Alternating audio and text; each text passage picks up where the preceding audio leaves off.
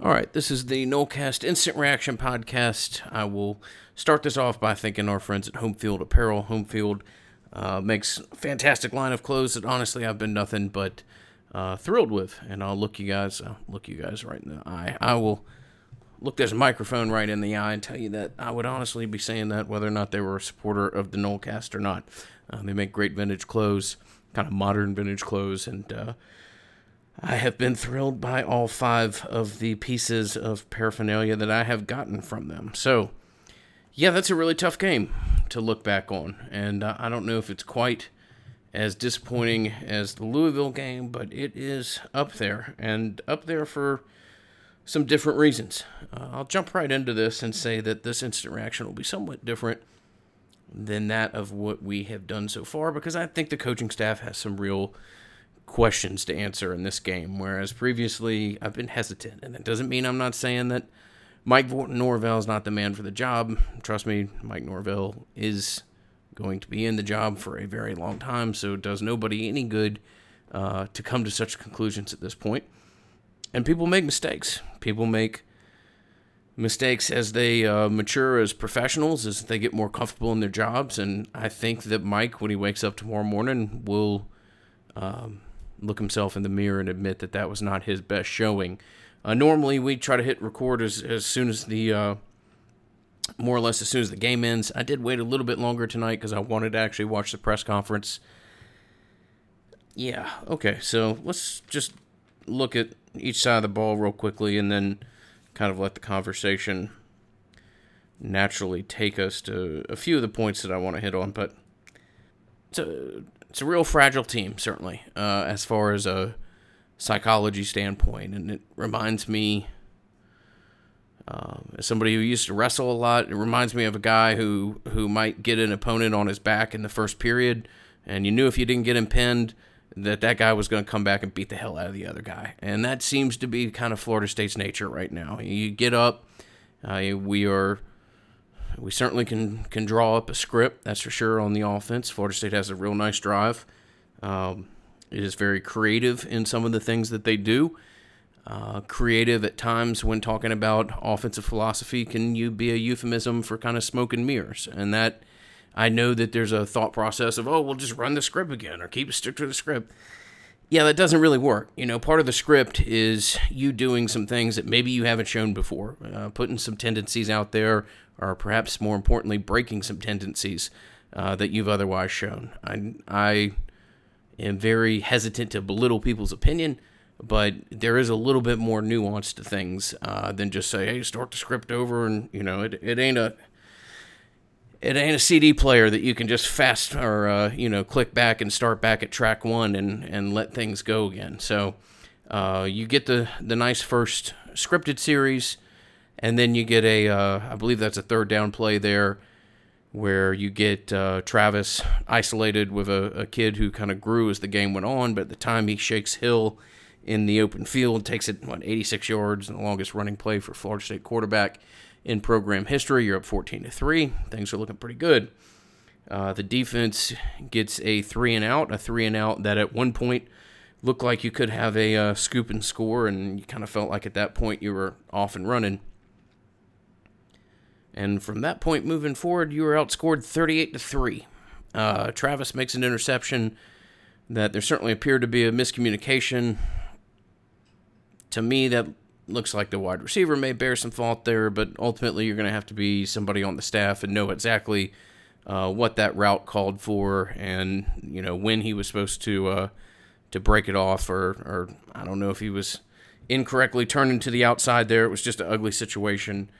And from that moment on, you knew that Florida State was going to be in a game. I think it's 3 plays later that a game that was 14-3, and you look like you may be putting a team or facing a team that's kind of on the ropes.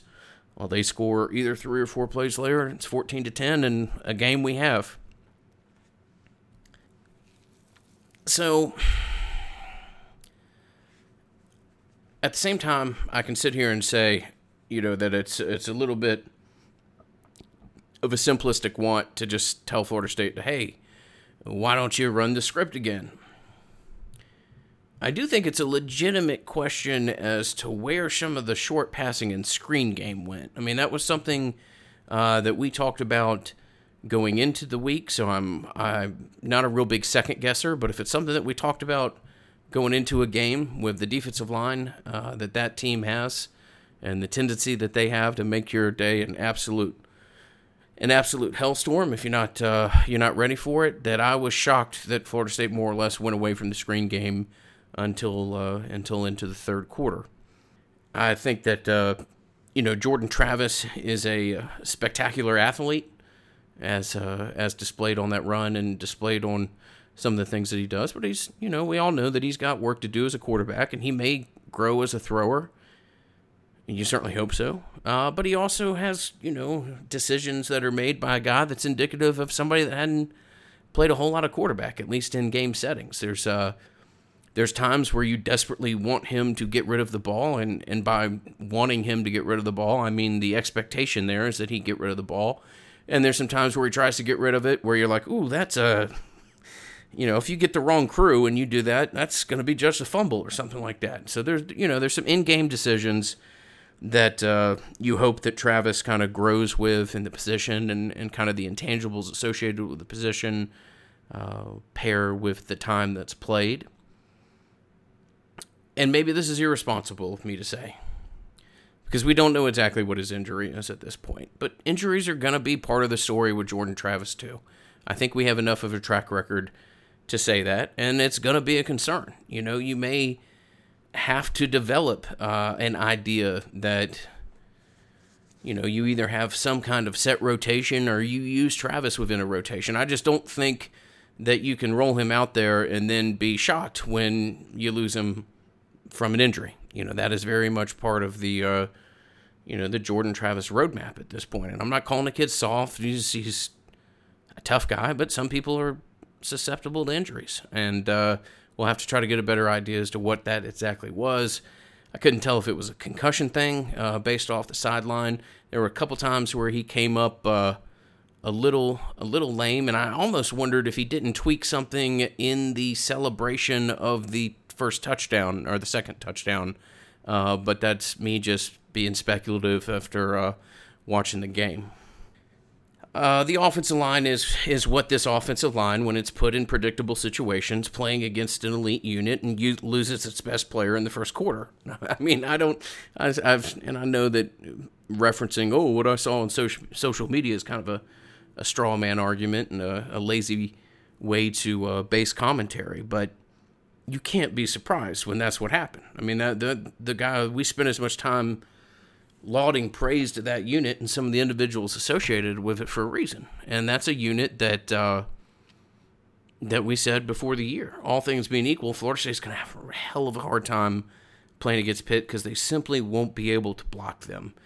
And with the idea that their defensive line was healthy and kind of woke up as the game went along, and when you pair that with the fact that a quarterback that when Bud and I recorded on Wednesday evening, honestly, there was not a real legitimate thought that he was going to be the quarterback, that he was going to be able to return. And he does, and that's what might have been a beatable Pitt team walked into Doak Campbell Stadium as a Pitt team that you were going to have to give a hell of an effort to be competitive and a real consistent effort to have any chance of beating. And Florida State just didn't have that. So I like I said, critical of the screen game. I don't have any claims that I know everything that Florida State's going to do. I don't know 15% of what Florida State's going to do. But I did have a fairly high degree of confidence that they were going to try to get Toafili involved in some of the passing game. And I think you saw elements of that, but you were never ever really able to get him going. And, once the wheels started to go off and what Pitt was able to put you in more predictable situations, the offense was dead. I think, again, this is not a podcast where we spend a whole lot of time talking about total yards, but I think when you look at the second half stats, Florida State gained something like 44, 46 total yards, something like that. Just an absolute pathetic showing. Another question that I have of the coaching staff is, I don't understand why James Blackman's in that game. And I don't just understand why James Blackman's in that game, but if you're going to put James Blackman in that game, which I would first guess, not second, it's not really fair to take the kid out after one play either. I mean, that's a way you can, that's not the way that you win a locker room. You don't yank a kid in and out of the game like that. If he's on that short of a leash, you don't put him in. Mike Norvell knows 100 times more about football than I do. I'm not sitting here trying to suggest otherwise. But tonight, this afternoon, there were some questions that I think that need to be answered to Mike. And it was a disappointing showing from the sideline, as well as some of the effort given by the players. Final thing where I'm frustrated with Florida State from a coaching perspective, this wide receiver unit is not nearly as bad as it was against Louisville, because that's good, because that was a historically bad performance. But you have drops. You have a horrible effort from Young on a little wide receiver quick screen. You have Douglas drop a ball that is a 35-yard gain. And look, this offense doesn't have a whole lot of 35-yard gains in it. You can't drop passes when you're in the open field and they're uncontested and you're playing wide receiver at Florida State. Unit simply has to be better. Pookie Wilson has a fumble that fortunately just flies out of bounds. I know it's real easy to gang up on a unit, to kind of have this narrative start, but man, the wide receiver unit has got to start playing better. It is unacceptable as to what you're getting out of them. We'll transition over to the defensive side of the ball, and as I do that, I'll thank our other sponsors: Louisiana Hot Sauce, title sponsor, the Nolecast, Madison Social, and the good people at For the Table Restaurant Group, and our team at Congruity. Good people, and only but a massive asset to our business and to yours. Congruity is experiencing your business optimized. So honestly, guys, I will need to go back and look at this, but there were some things on the defensive side of the ball that I liked. And I know that's not a great thing to say after you just lost 41-7. But this would have been a damn blowout if it weren't for the defense, and if it weren't for some of the situational performances that you got out of the defense. And I am not trying to blow smoke up your rear end. I'm not trying to do anything other than give credit to a unit that at times performed much better than maybe I would have expected had I known Pickett was going to be the quarterback. They get a good stop for you at the end of the first half, which kind of helps it to stay a competitive game. They have a goal line stand, and I'm not trying to weave this as some moral victory. No. But they get a good goal line stand to force a field goal.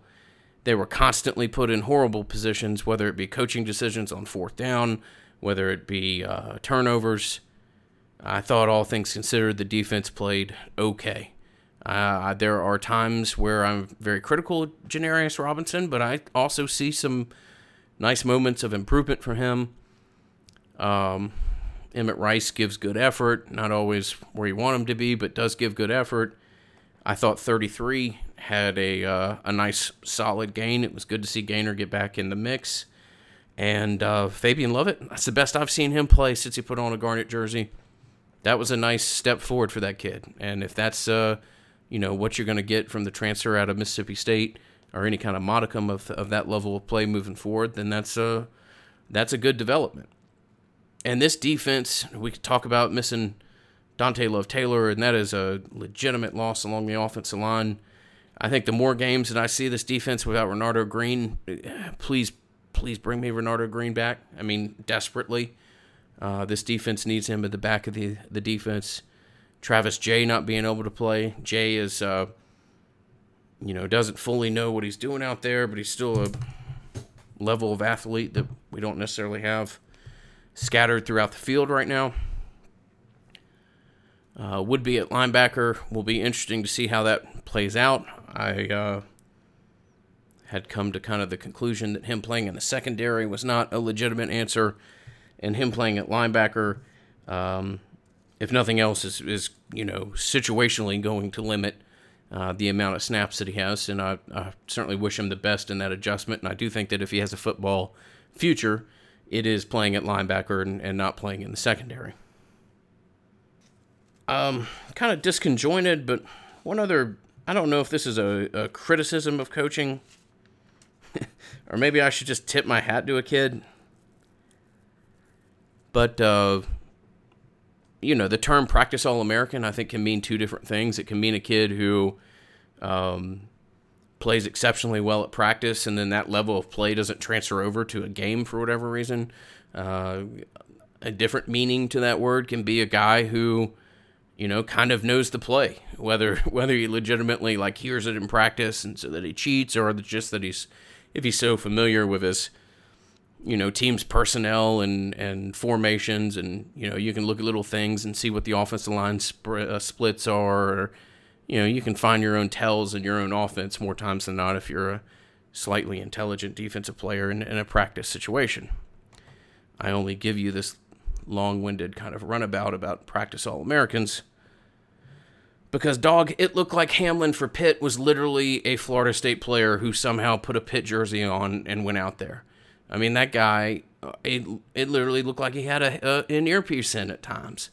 It was, either we have some tells in our offense with how we line up. Maybe it was just good fortune for them, misfortune for Florida State. And there were some, situations that he kind of dropped into. But, that stood out. I don't know that I've seen one individual have a read on plays almost before the ball snapped at that type of level in a while. So just a random note that I will add in there. So, we talked about the Blackman decision. Purdy came in. Purdy, okay. Certainly gives some nice effort. Has a throwing mechanic that is what it is. I think Bud and I are in agreement on that it's real hard to modify somebody's throw mechanic. What I would like to see is I think he's got a bad habit of kind of reverting to just relying on arm strength, which is probably elite at the high school level, certainly not at the college level, and kind of falls away after all of his throws. Needs to step more into those, be a little bit more decisive. But Purdy's got an awful lot of time, and not trying to be overly critical of a kid. It will be fascinating to see the number of snaps that he gets moving forward. I don't, this game and the loss of Love Taylor is certainly a reminder as to what's at the offensive line. I don't know if ultimately you have to be a running quarterback in Mike Norvell's offense, or that you have to be an above average to good running quarterback in Mike Norvell's offense. But you kind of do in this offense, with this offensive line, you kind of have to have that ability to mask some of the flaws that we see. So I certainly don't think you'll see too many more snaps from one. I mentioned that I listened to the press conference. Mike Norvell mentioned something about trying to get a spark from James Blackman by putting him in there. I mean, that's I got to question that. That certainly is not what occurred, and I think in general, playing James Blackman, it's hard to say this without sounding like you're trying to be exceptionally critical of a college kid, but James Blackman is just like a wet towel being thrown on the fire of any kind of excitement, level of confidence, energy on a team. It's just not the play at this point. And certainly wish James the best. And, he's a great teammate. I don't know that he's somebody that needs to be taking snaps at Florida State moving forward. So our goal was for the wide receivers to catch the ball and for Pitt, or for Florida State to have more explosive plays than Pitt. I don't think Florida State had more explosive plays than Pitt. Let me double check that. Well, regardless, I mean, there's explosive plays, and then there's some of the simple plays that end up winning you games. And Florida State didn't make any of those, and that is a really frustrating Saturday afternoon to watch. And, the real reality hits that, I know there was a lot of talk after North Carolina that you might win 6 games or something like that. This is going to be a tough season, man. This is going to be a tough season. You're not going to flirt with 500. You're not going to, obviously the limitations on a bowl game are different this year, but you're not going to play out the back half of your season with the aspirations of trying to get eligible for a bowl game, or that there's any kind of, great rebound to be had here. NC State's going to be a tough game. Every game on the schedule is going to be a tough game at this point for this team, this locker room. It's but another sobering reminder as to the scale of the project in front of you. And this one's a little bit of a tougher hit because for the first time ever, doesn't mean that you lose confidence in the coaches, doesn't mean that you start, speculating that you're going to fire the defensive coordinator or anything else. But for the first time, I think you can have real legitimate questions of the coaches and know that they did, they were a detriment to the cause this afternoon. And that's a tough thing to have to kind of come to the conclusion of for the first time. So, as always, thank you to you, the listeners. I know these aren't necessarily fun times to listen to a whole lot of Florida State media. We'll try to be as honest with you as possible. It's a disappointing day as a Florida State fan, as you can probably hear in my voice. But nonetheless, I know people don't want to hear this, but it is nice that we were able to watch a game of college football for a period of time that we weren't sure that we'd otherwise have it available. So I'll try to find the positiveness, continue to try to find, some of the pieces out there in the recruiting trail that might play a role in the turnaround that is going to have to happen at Florida State. And we will be back on Monday night to record a full review of this game after giving it another watch or two, as painful as that might be. And if you have the opportunity to give us a 5-star review on iTunes or any other podcast platforms that we might appear, it would be greatly appreciated. So with that, go Noles. We'll be back with you Tuesday morning. We will be back with you Tuesday morning, but not before we thank our good friends at Legendary Home Loans. That is a big swing and a miss by me. And after I think Bud called them a different company last week. I love you, Bud, but I got to throw you under the bus for that.